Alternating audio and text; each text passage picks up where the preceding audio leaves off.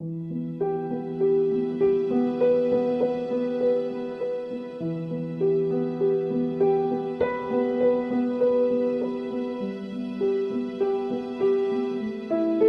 was now about the 6th hour, and there was darkness over the whole land until the 9th hour, while the sun's light failed, and the curtain of the temple was torn in two. Then Jesus, calling out with a loud voice, said, "Father, into your hands I commit my spirit." And having said this, he breathed his last. Now when the centurion saw what had taken place, he praised God, saying, "Certainly this man was innocent." And all the crowds that had assembled for this spectacle, when they saw what had taken place, returned home beating their breasts. And all his acquaintances and the women who had followed him from Galilee stood at a distance watching these things.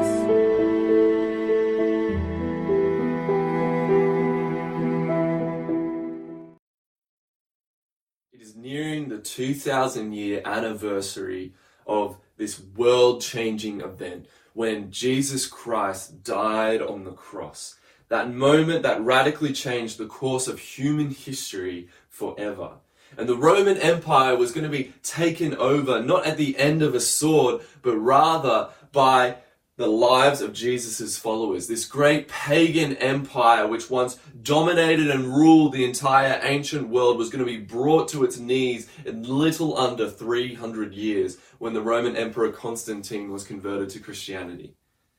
And this gospel begins to be good news here in the moment when Jesus died on the cross. Have you ever noticed that Christians call this day Good Friday?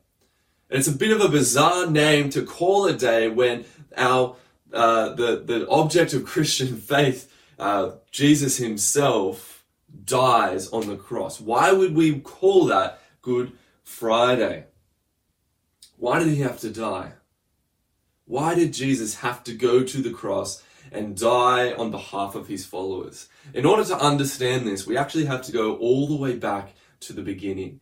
Genesis 1:1. In the beginning, God created the heavens and the earth. God, at the beginning of all time, when he created all things and he looked at them, he saw everything he had made, and behold, it was very good. But this isn't what we see around us, is it? We look around in the world and we see that things aren't good. We're in the middle of this lockdown with no end in sight, this quarantine that we're in. We see turmoil and chaos all around the world, oppression and evil and injustice. And we look around and we can see, man, this isn't good. This world isn't good. So what happened? What happened from the beginning until now? We are part of God's good creation. In Genesis 1:27, it says this: God created man in his own image. In the image of God, he created him. Male and female, he created them. We are carrying God's very image. We are his creation. We bear his likeness. We are like him in a sense. And because we are made to be like God, we have these amazing capacities as human beings. But something happened. In the book of Genesis, we have the tale of the first two human beings, Adam and Eve, and God put them in a garden and he said, "Everything I have is yours, except for this one tree, the tree of the knowledge of good and evil." The reason that there was this one tree that they couldn't eat was because it represented a choice. They could have everything that they could want in God's kingdom. They could have everything they could lay their hearts and eyes on, but for one thing, it was this one tree, and it represented a choice. Would they obey and follow God, or would they disobey him and try to become their own gods? And sadly, if you know the tale, you know what their choice was. They decided to become their own gods. And rather than live in the blessings of God, they became their own gods. And by choosing to become their own gods, they disobeyed him, and they were barred from God's blessings. In that moment, this concept that Christians call sin enters the world. Darkness came into the hearts of human beings, and right from the beginning, the whole human race ends up descending further and further into evil. Things went from bad to worse. Murder became commonplace. Oppression entered in, all because we decided in that moment that we wanted to be our own gods, that we wanted to call the shots.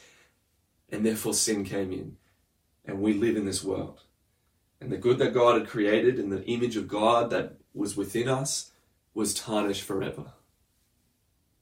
God is the wellspring of life. By his power, everything in this world is held together. But when we decided to become our own gods, we were disconnected from God. We were disconnected from that life. And because of that, we die. Our bodies will one day become frail. We will one day get sick. We are all on a timer. Death comes to every single person. And the crazy thing is we all deserve it. We all deserve to die. God owes us nothing. We turned our back on him, and if he is the source of life, he does not have to give it to us. He does not have to extend it. He does not have to give us anything more. In fact, we are deserving of death. The Bible describes God as a holy God. It describes God as completely set apart. That's what that word holy means. It means that he's completely different from us. Isaiah 55:9 says this, "For as the heavens are higher than the earth, so are my ways higher than your ways, and my thoughts than your thoughts." God is so much different than we are. He is so much higher than we are. He created everything, the galaxies, the stars, the vastness of the universe. Whatever being created these things has to be so much bigger, so much higher than we are. We're just tiny little beings on this tiny little planet in this vast universe. Psalm 119 verse 137 says this, "Righteous are you, Lord, and right are your rules." The Bible describes God as a perfect judge. He can't let us off the hook. Because if God lets us off the hook, he will no longer be a just judge. If he lets us off the hook, he actually ends up being unjust. He ends up being, he basically ceases to be God. And if he overlooked our sins, if he overlooked everything that we have done, he would actually be an unjust judge. If that is the case, then we're in a lot of trouble. We're in a terrible position. He is not deserving of the death and the wrath and the judgment of God, and yet he takes that upon himself in order that God can forgive us and let us walk free. He can't just sweep all our sins under the rug. We can't just hope it's all going to go away. God, in his righteousness, has to do something about it. God had to do something, and he has to do something drastic. We were deserving of death, and Jesus took the death we deserved, and he took it in himself. We were deserving of judgment, but Jesus took that judgment and he bore it himself. How can that work? Well, Jesus was perfect. Throughout his entire life, he never committed a single sin. He lived constantly in the will of God. He never disobeyed God. He never chose his own path, but he lived perfectly in the will of the Father. He was the only person in the world that didn't deserve to die. He was the only person who didn't deserve the judgment of God. And yet, it's because of his great love for us that he exchanged places and he swapped places basically with us and bore the punishment so that we could go free. He died so that we can live after death.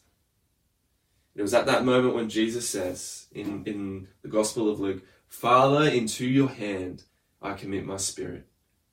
It was that very moment when our salvation was won. Jesus wasn't killed, but he laid his life down. He gave up his spirit to the Father, and in that moment, he gave his life as a ransom for many.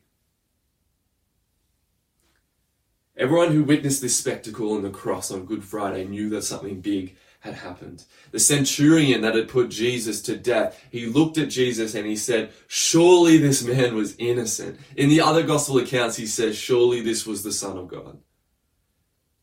The people that were in the crowd saw this event, saw that darkness had descended, saw that a great earthquake had shaken the whole area, and they walked away, the text says, beating their breasts. And this was a sign of sadness and guilt. All of Jesus' acquaintances were looking from far off, and they saw these events as well. Big, earth-shattering events, quite literally. John 3:16 says this, "For God so loved the world that he gave his only Son, that whoever believes in him should not perish but have eternal life." The promise to all people is this, that because Jesus died, if we believe in him and trust in him, we can have eternal life. By trusting in him, we trust in that work that he's done. He swaps places with us. He takes the death and judgment we deserve. We take the freedom that he earned by his perfect life. And so if you turn from your life of sin and you put your hope and salvation in Jesus, the promise that everyone has is eternal life. The promise we have is life in abundance. And though we will die in this world, yet shall we live. And on Good Friday, this message was born. The message of the gospel, the message that brought the Roman Empire to its knees, the message that conquered all of Western Europe, the message that to this day goes all around the world and is flourishing through Latin America and Africa and Asia. This message of Jesus is good news. It is a gospel message, gospel meaning good news. And to this day, God is still saving people. He's still snatching people from the fire. And Christians bear this message across the world, and they bring this good news of eternal life. And on this day, we remember that once we were dead in our sins, but because of Jesus' work on the cross, we are made alive.